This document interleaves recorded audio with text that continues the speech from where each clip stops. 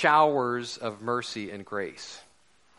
And that's really kind of what we're going to talk about this morning. There's a place where you can go to receive showers of mercy and grace to help you in everything and anything that you need at any time. And we're called to live in that place. We're called to live in a place where we're just receiving mercy and grace to help us in our times of need, which is pretty much most of the time, right? And Jesus became our high priest. Jesus became your high priest to bring you into that place. Jesus became your high priest to bring you into God's presence, or to the throne of grace, as it's referred to in this passage. And so really everything that we do as a church, our goal as a church, my goal in sharing with you this morning, our goal as a church is always and forever to bring you to the throne of grace. That's what the work of Christ, the person of Christ, everything is to point us to the throne of grace, to bring us to God, to live our lives at the throne of grace, to live our lives before the throne of grace, constantly receiving from God all that we need for all of life and all of our needs and all of our hang-ups and all of our problems and all of our temptations and trials. We're just continually receiving from God at this place. And so we want you to be a person who is finding grace. We want you to be a person who's receiving mercy and help from God. We want you, our goal as a church, we want you to know how to go to God, how to go to His throne. We want you to know how to talk to Him, how to listen to Him, how to receive from Him all that you need for life. I believe with all my heart that we are to be people that are constantly, daily finding in God all the sufficiency that we need for everything in life. We don't want you to be, or we don't want you to live life as a frantic, unhappy, frustrated person. We don't want you to be running on empty, full of unmet needs. We want you to find grace at the throne of God. We want you to receive mercy at the throne of God. We want you to find and experience all the mercy, all the grace, and all the help that God has for you from His throne. And don't misunderstand me. We all have needs. We all feel those needs. But we're not just to live in a state of unmet needs. We're not to just live in this state of insufficiency, like we're just desperate and frustrated and everything's going wrong and we're nervous and fearful and frantic and all of that. That's not where we're supposed to live. We feel the needs, but we're to come to the throne of grace and to receive showers of mercy and grace falling on our face, on our lives. And I like the phrase falling on our face because it does change the way your face looks if you're receiving mercy and grace. If you really are going to the throne and receiving that, it changes your countenance. I'm going to get sidetracked here, but I'm going to go ahead and do it anyway. There's an author I've been reading some, George MacDonald, and he has a character in one of his books that's a pastor, and he's looking out on the congregation. And please don't think I would ever do this, but he was looking out on the congregation, and he made this comment. He said, "Their faces have fallen into the shape of their thoughts." And it's one of the most convicting statements I feel like I've ever heard. It's just because it's so true. Our countenances, our very faces actually get formed into the shape of our thoughts. And, the Bible says they looked to him and were radiant, or their faces shined. And, boy, so all your faces are looking a lot better all of a sudden. Wow, praise God. No, just... But everything in this passage leads us to this final goal that we may receive. I mean, there's if you follow the logic of the verses, it's kind of a long string of logic, and it all ends at this one point. It all directs us. It all leads to this one place that we may receive mercy and find grace to help in time of need. The NIV says to help us in our time of need. And this help, the logic of the passage, which we're going to work through, but this help is available, this mercy, this grace is available to us through Jesus, our high priest. And so we are encouraged to have boldness. We're encouraged to have initiative, to have confidence, liberty, to come to the throne of God, or to the throne of grace, and get this help. So not to be too repetitive, but the statement just says, let us draw near with confidence to the throne of grace, that we may receive mercy and find grace to help us in our time of need. And this is a wonderful promise, first and foremost, because we need help. Is there anybody here that does not need help? Okay, I mean, we need help. We're confronted with outward needs. Okay, there's outer needs around us. There's needs in our, we look outside of ourselves and we see problems. We see circumstances that we don't like. We see problems in relationships. We feel shortages, that there's just something that we feel like we need, that we feel like we're short of it. We face, unresolved problems. Those are probably the biggest challenge for me. I just hate things that aren't resolved. I just want everything to be fixed, And so it's just trusting God when things are unresolved. But we have outward needs. We have outward needs daily, and we have daily inward needs. We have needs in our soul. We have needs in our mind. We have needs in our affections, in our attitudes. We have needs in our emotions. I mean, sometimes I really don't like what is going on inside of me. Sometimes I don't like how I feel or how I'm thinking. I need help. I need help from God's throne. We need help. There's an old hymn, I need thee, oh, I need thee every hour, I need thee. Oh, bless me now, my Savior, I come to thee. And the interesting thing is that the more that we live life with Jesus, okay, and the more you really want to please him, okay, and the more that you really want to walk, you actually really want to walk hour by hour, moment by moment, in love and in joy and in peace. The more that you really want to walk in that, the more keenly aware we become of our need for help, right? The more that we want to overcome sin, the more that we want to just overcome our own selfishness and our self-focus, the more that we want to overcome the devil, the more keenly we are aware that we need God's help.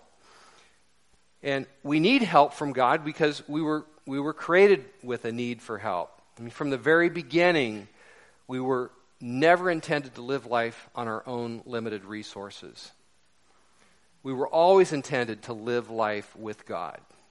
We were always intended from creation to live life with God's help. We were created to be fellow workers with God always providing the help and the strength and the victory and the fruit in all that we do. I mean, that's how we're supposed to live life. Paul said in 1 Corinthians 3, neither the one who plants nor the one who waters is anything, but only God who makes things grow. For we are co-workers in God's service. So, and that's true of all of us. We get up in the morning, we do whatever it is we do, you do whatever it is you do, the things that are before you, you work, we, so to speak, we plant and we water, but it is God. It is God's help which brings the fruit. Psalm 127 says, unless the Lord builds the house, they labor in vain who build it. I mean, whatever we do, we need God's help, and we do it with God's help, and that's the way life is supposed to work.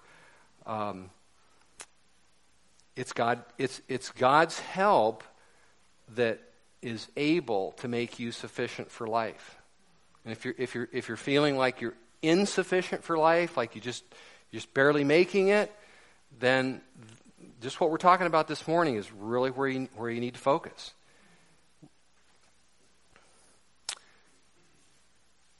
It is God's help that makes things work, that gives fruit, that makes us sufficient. Paul said, not that we are adequate in ourselves to consider anything as coming from ourselves, but our adequacy is from God.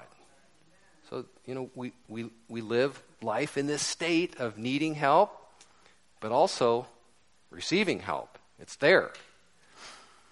And when we try to live life without God's help, it literally causes us to break down, sometimes physically, sometimes emotionally, sometimes even more severely mentally. But trying to live life really wears you down. I mean, it really saps you. It really saps your inner life. It saps your joy, your happiness, your sense of freedom, your sense of sufficiency. It's a bad thing, in other words. Okay.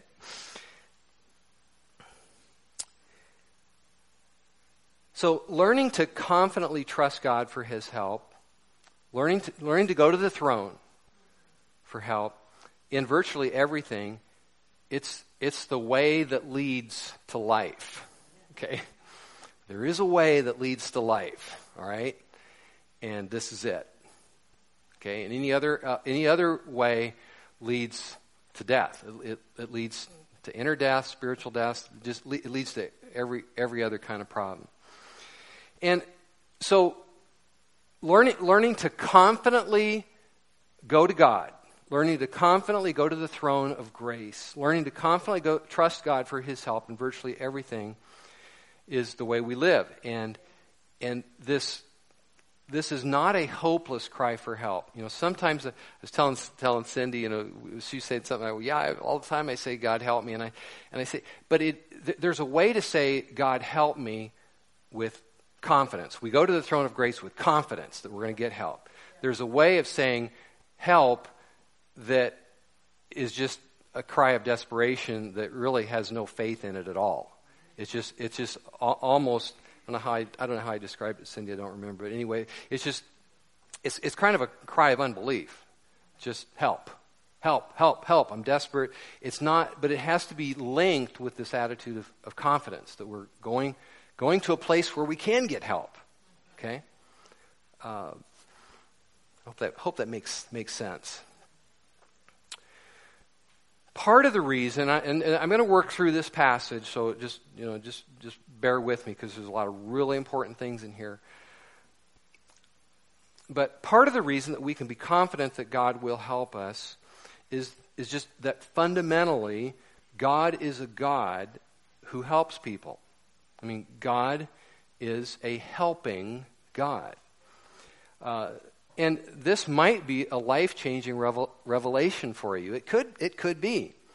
But just as God is love, God is holy, God is good, God is a helper. God is a helping God. The Bible says God is our refuge and our strength, a very present help in trouble. Saying that God is our refuge, that he is our refuge, that he is our strength, that he is our very present help in trouble. Those are all just kind of different ways of expressing that God is a helping God.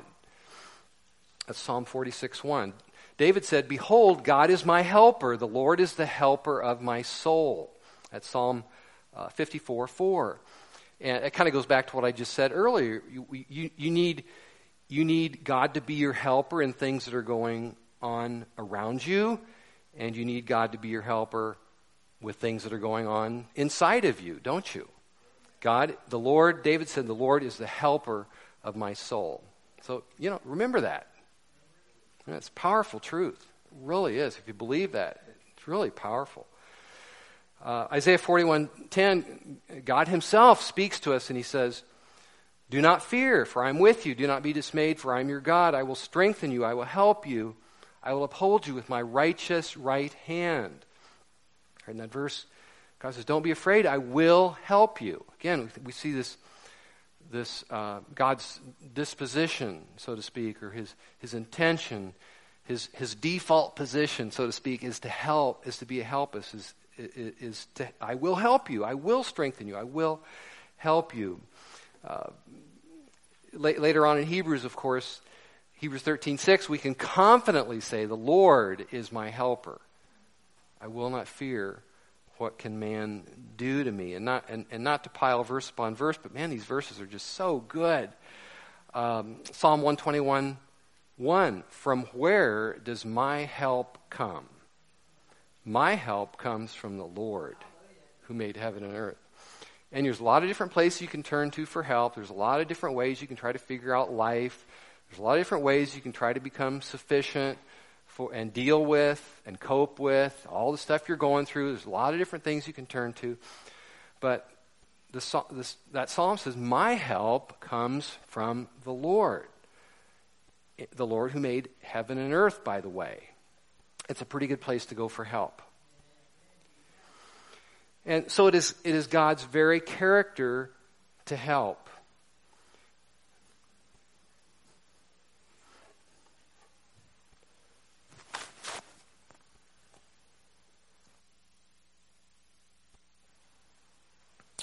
So not to get too mystical, but I'm gonna say something here that I think is really important, and it really blesses my heart just to think this way. But I hope I don't lose you with this. But when you look up into the sky, or when you look out around you, when you look up day or night, when you look up into the sky at night, in the darkness of night, or when you look into the space around you, maybe even right here in this room, when you're at home by yourself, doing whatever you do, or your place of work, or in your car, when you just think of the space around you, there is not emptiness or merely matter, molecules, and elements, but there is a personal, living God who is there. And he wants to help you. We live and move and breathe in him. Where can I go from his presence? The universe is filled with a loving and merciful God who is inclined to help you in your time of need. So, in a sense, if through Christ, obviously we're going to get to this because it's only through Christ, but in a sense, we don't live in this lonely, cold, empty, unloving, meaningless universe. We live in a place where God dwells, and He fills the world, and He's inclined to help us in our time of need. And so it's like the song that we sing, "Oh, the deep, deep love of Jesus." Rolling as a mighty ocean in its fullness over me. Underneath me, all around me, is the current of your love. Well, the same can be proclaimed about God's help. I mean, I can't quote it, but Psalm 139, David talks about, you put your hand, you're in front of me, behind me, you put your hand on top of me. It's just like we are surrounded with a loving God who wants to help us, wants to support us, wants to be our strength. And so we are not calling upon a God that we must beg to help us, against his will, somehow talk him in to being our helper. Like the story of in the Old Testament, we don't need to cut ourselves with knives and shout louder and louder like those who are crying out to their god Baal. No, the Bible reveals that he is looking. He is looking for those that he can help and support. The eyes of the Lord move to and fro throughout the whole earth. He's always on the look for so that he may strongly support or strongly help those whose heart is completely his. God's looking for that. He wants to have that place in your life. He wants to be your support, your strong support. And in a very real sense, we need God's help all the time. But there are situations and seasons where we keenly feel our need of help. And God's help is especially manifested at those times. Psalm 34:18 says, "The Lord is near to the brokenhearted and saves those who are crushed in spirit." And when you feel most keenly your need of help, when you feel most beaten down, most lonely, most broken, God He's the nearest at that time with his help. And our passage this morning refers to times of need. It says that we may receive mercy and grace to help in our time of need or in our times of need. So however often you feel need, no matter how overwhelming that need feels, or no matter maybe how small the need seems, but it's still a need, God is still there. He has committed himself to his people to be their helper. He is our God. We are the people of his pasture. We are the flock in his care. And he has committed himself to care for you like a shepherd, a good shepherd would a flock of sheep. But, and there is kind of a but here, because we need what we're going to move on to is really, really important in this. And actually, everything that I've said up to this point would really be leaving out something really important if we didn't move on. Okay? So why should we have confidence that God would respond to our cry for help with mercy and grace? Why should we have the audacity to think that we, as fallen, weak, and sinning people, can get this help that we so desperately need from a holy and righteous God? Well, it's because we have a remarkable high priest in Jesus, which is the basis for this confidence. I mean, God is disposed to help. I mean, that's his inclination to want to help, but this help is really only provided through the high priestly ministry of Jesus, and it's the ministry of Jesus that gives us this kind of audacity, this initiative, this boldness, this confidence to go get this help.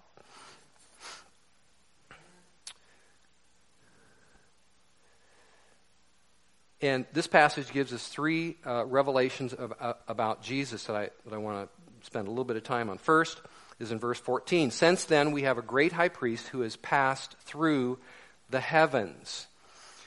The Bible teaches there must be a mediator between us and God. And this mediation, or this go-between, this mediator, that's the high priest. That's the role of the high priest. And Jesus is our high priest.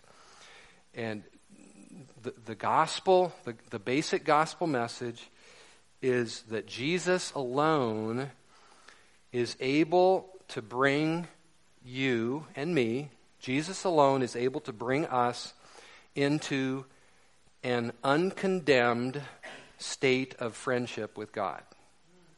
Okay, Jesus alone is able to bring you in a state of uncondemned friendship with God. He brings us to God so that he can be our God, we can be his people, so that we can be the people he helps. And he has done this by becoming our high priest. In the Old Covenant, the high priest was, of course, a human being. And he was a human being. He was a man who went to God on behalf of the people. And under the Old Covenant, the people of Israel, their appeals for forgiveness of sins, for help for their needs, went through this high priest.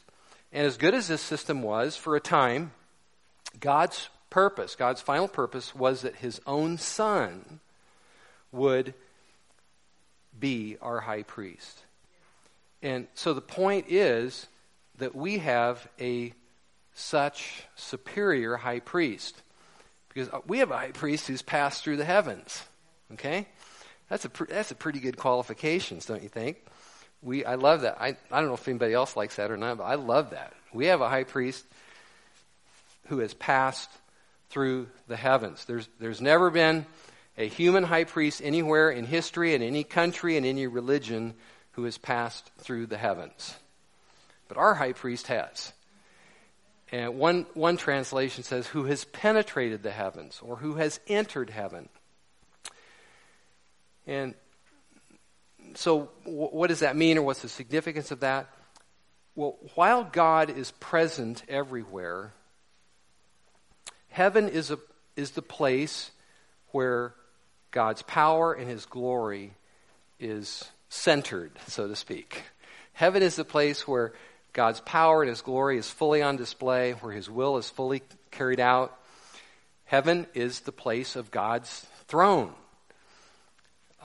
Again, I say God fills the universe, but there's this sense, this revelation in the Scripture that God is on the throne. He rules from a throne in heaven. And so heaven is the place of God's throne. It's the place from which God rules. It's the place from which God's power and love and mercy and grace is poured out. John, in the book of Revelation, John said, I was in the Spirit, and there was before me a throne in heaven with someone sitting on it. Obviously, that was a reference to God. Amazing statement. And the writer of Hebrews calls this the throne of grace.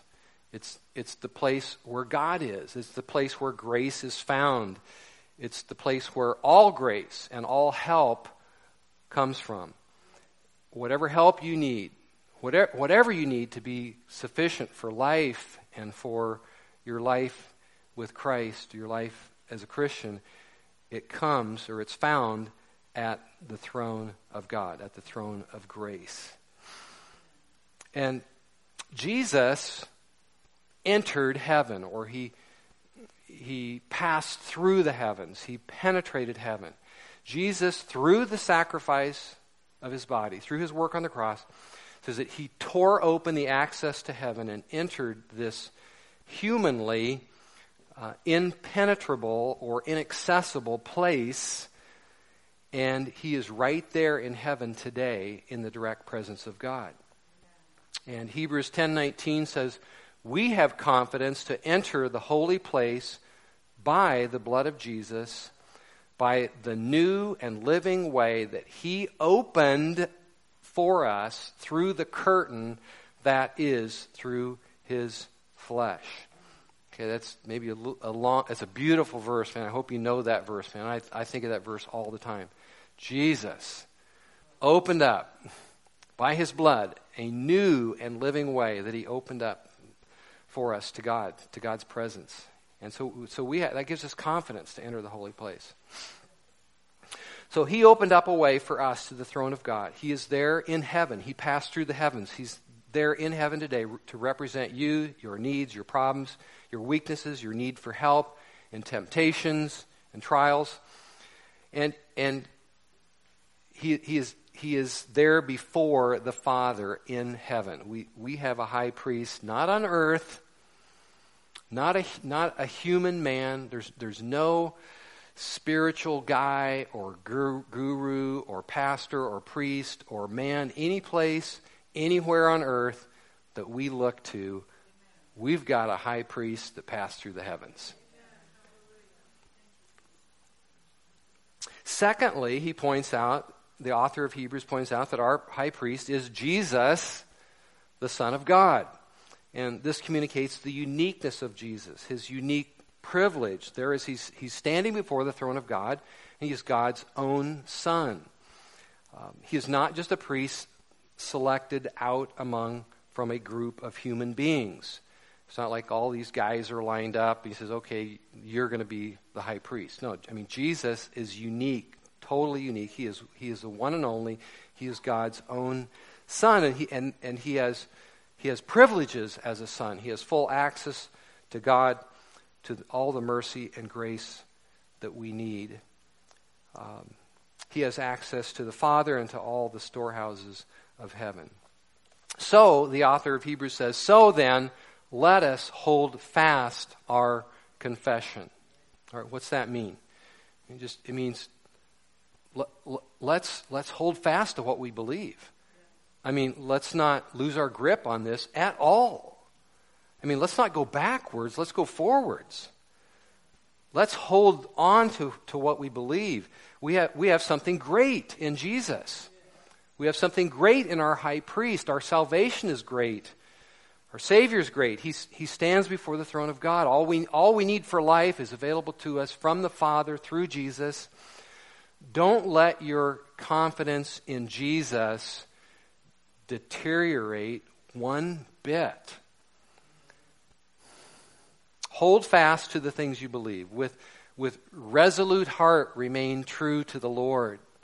So Barnabas went back to the churches, and that was his message. He called on the people. He told the people with resolute heart to remain true to the Lord. So boast in Jesus. Believe in Jesus. Don't cool down. Don't let your confession cool off. Just keep your confession bold and strong and louder and firmer. Okay?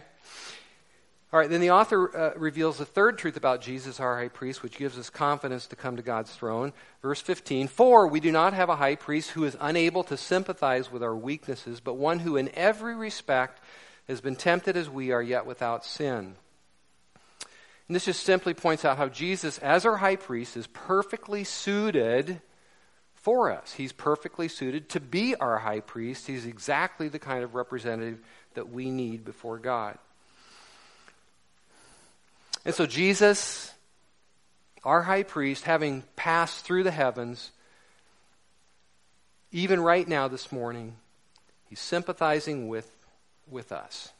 Sympathizing with you. Jesus sympathizes with you in whatever you're going through. He sympathizes with us, especially in our weaknesses, but he is sympathetic to your needs, to your struggles, to your battles, to your trials.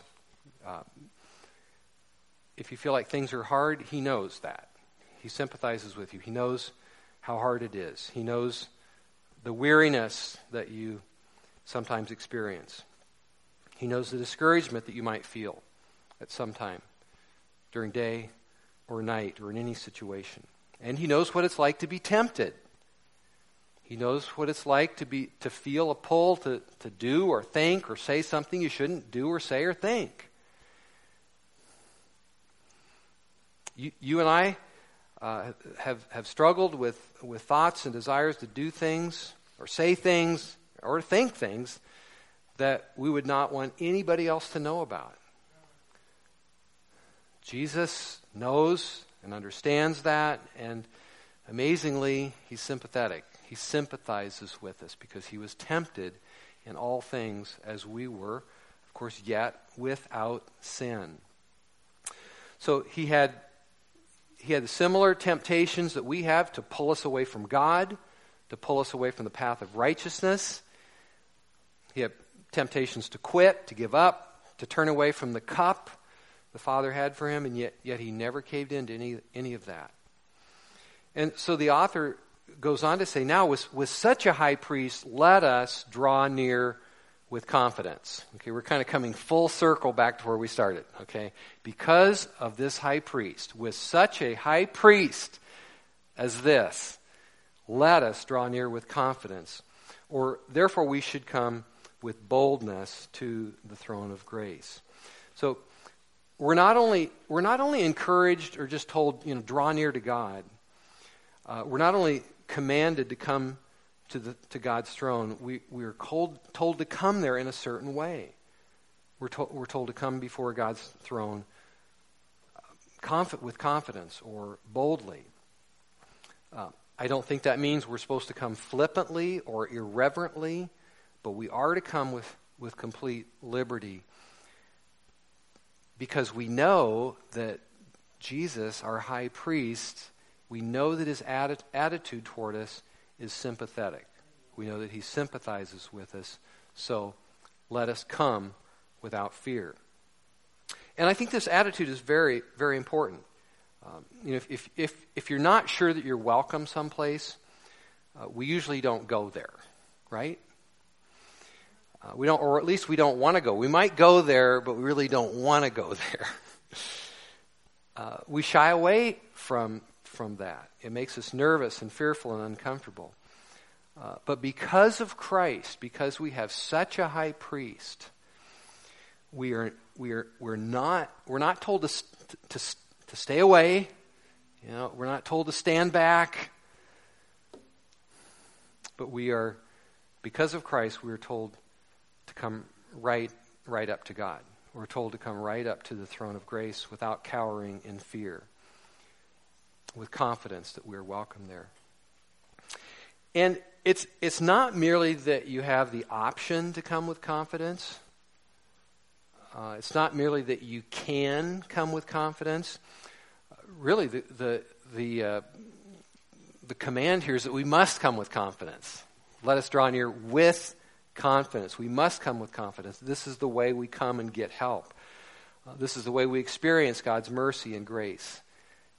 This is the way that you experience the resources of heaven in our daily life. And I dare say, if we don't come to God with this kind of initiative, this kind of, in a sense, audacity, this sense of confidence, if we don't come to God with that kind of boldness, then we're not going to live in this place where we are enjoying the showers of mercy and grace and God's help just flowing down over our lives. It is not confidence in anything about ourselves. It is not confidence that we are so special or that we are so sincere or that we are so important. It is confidence in our high priest, Jesus. Because of who he is, therefore, let us come with confidence. Let us draw near with confidence.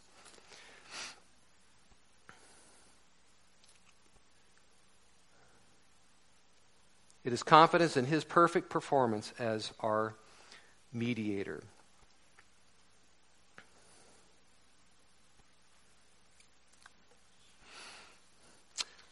Reading a book on preaching by a guy named Lewis Allen, and he said that ministry is the battle against mistrust and misapplied confidence.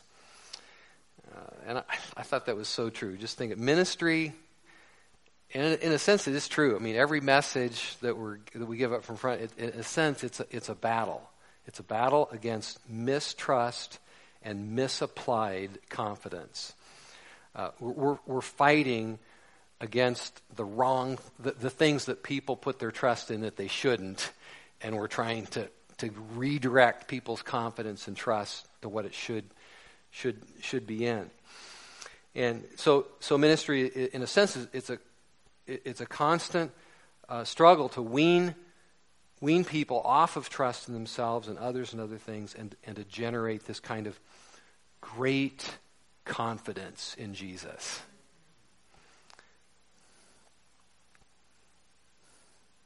I do think a lot of people try a lot of different things to open the windows of heaven, so to speak. I really do. I think people are always looking for something, some way to how do I open those windows and get the downpour. And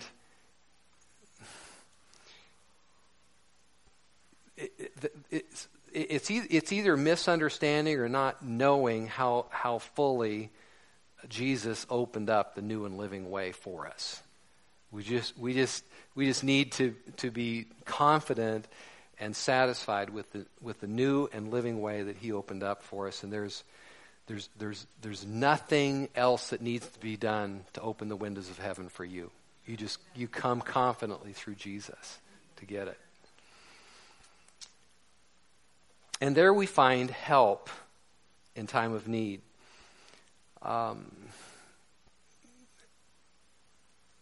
I just want to say I want to add one word to that. There we find real help. Okay? This is not just a spiritual exercise that we go through with no results. I think we're so used to putting the Word of God in just kind of a outer space, academic, theoretical kind of statement. No, the whole tenor is that no, we have needs and we go to God confidently to the throne of grace, and we actually get help. We receive mercy. We find grace that helps us in our need. And that includes every need that we ever have, every lack that we're keenly aware of. It points especially to the needs that we have when we feel like we're being tested and tried and tempted. He gives us the help that we need to go on. So if you're in trouble or you're concerned about anything in your life, the direction of this passage is to confidently go to God's throne through your high priest Jesus and ask for help in your time of need. And the implication or the statement is that you will receive help, so that we might receive help in our time of need. In other words, you will get it. We go to God, and I can't explain how it happens, but we go to God and with your need, and something happens. Something happens in our heart. And all of a sudden we know and we experience that we're being helped. We know and experience that we're being supported. Something changes in our heart. Many times something happens in our circumstances and we see that God is sending help. We find that temptation to quit or to give up, we find that that's overcome. And we find our inner person is renewed in hope and in courage. Psalm 23, He restores my soul. We go to God for help, and all of a sudden we find our soul is restored. We find our life is revived. We feel like we're dead, and then we're resurrected. We get help. We go to God and we get real help. You find strength to run your race. You find your inner person renewed in hope and in courage. Or a solution comes to you from somewhere that you didn't expect, and that issue, that concern gets resolved, your need is met, you get help. It's real, and it's from the throne of God. David said, "My heart trusts in Him, and I am helped." And we need to actually believe that. I mean, that needs to be our confession. When I trust in the Lord, I am help. I actually get help. And to know God as your helper makes all the difference in the world. It changes your whole outlook on life. It changes how you think, how you speak about your problems and your needs. It changes how you come across to others. It changes you, and it changes your testimony. David said, one last quote from Psalms. David says, "I have become a marvel to many because the Lord is my strong support." I mean, it's just like, wow, God is so helping me that not only amazes me, it actually amazes other people too. It's just that it's something that real. So our goal as a church is to call you to live, and it's our goal as a church because this is Christ's goal in His work on the cross, is to call you to live before the throne of God, drawing near to Him, always and continually receiving mercy and finding grace to help all the time. It's a way of life.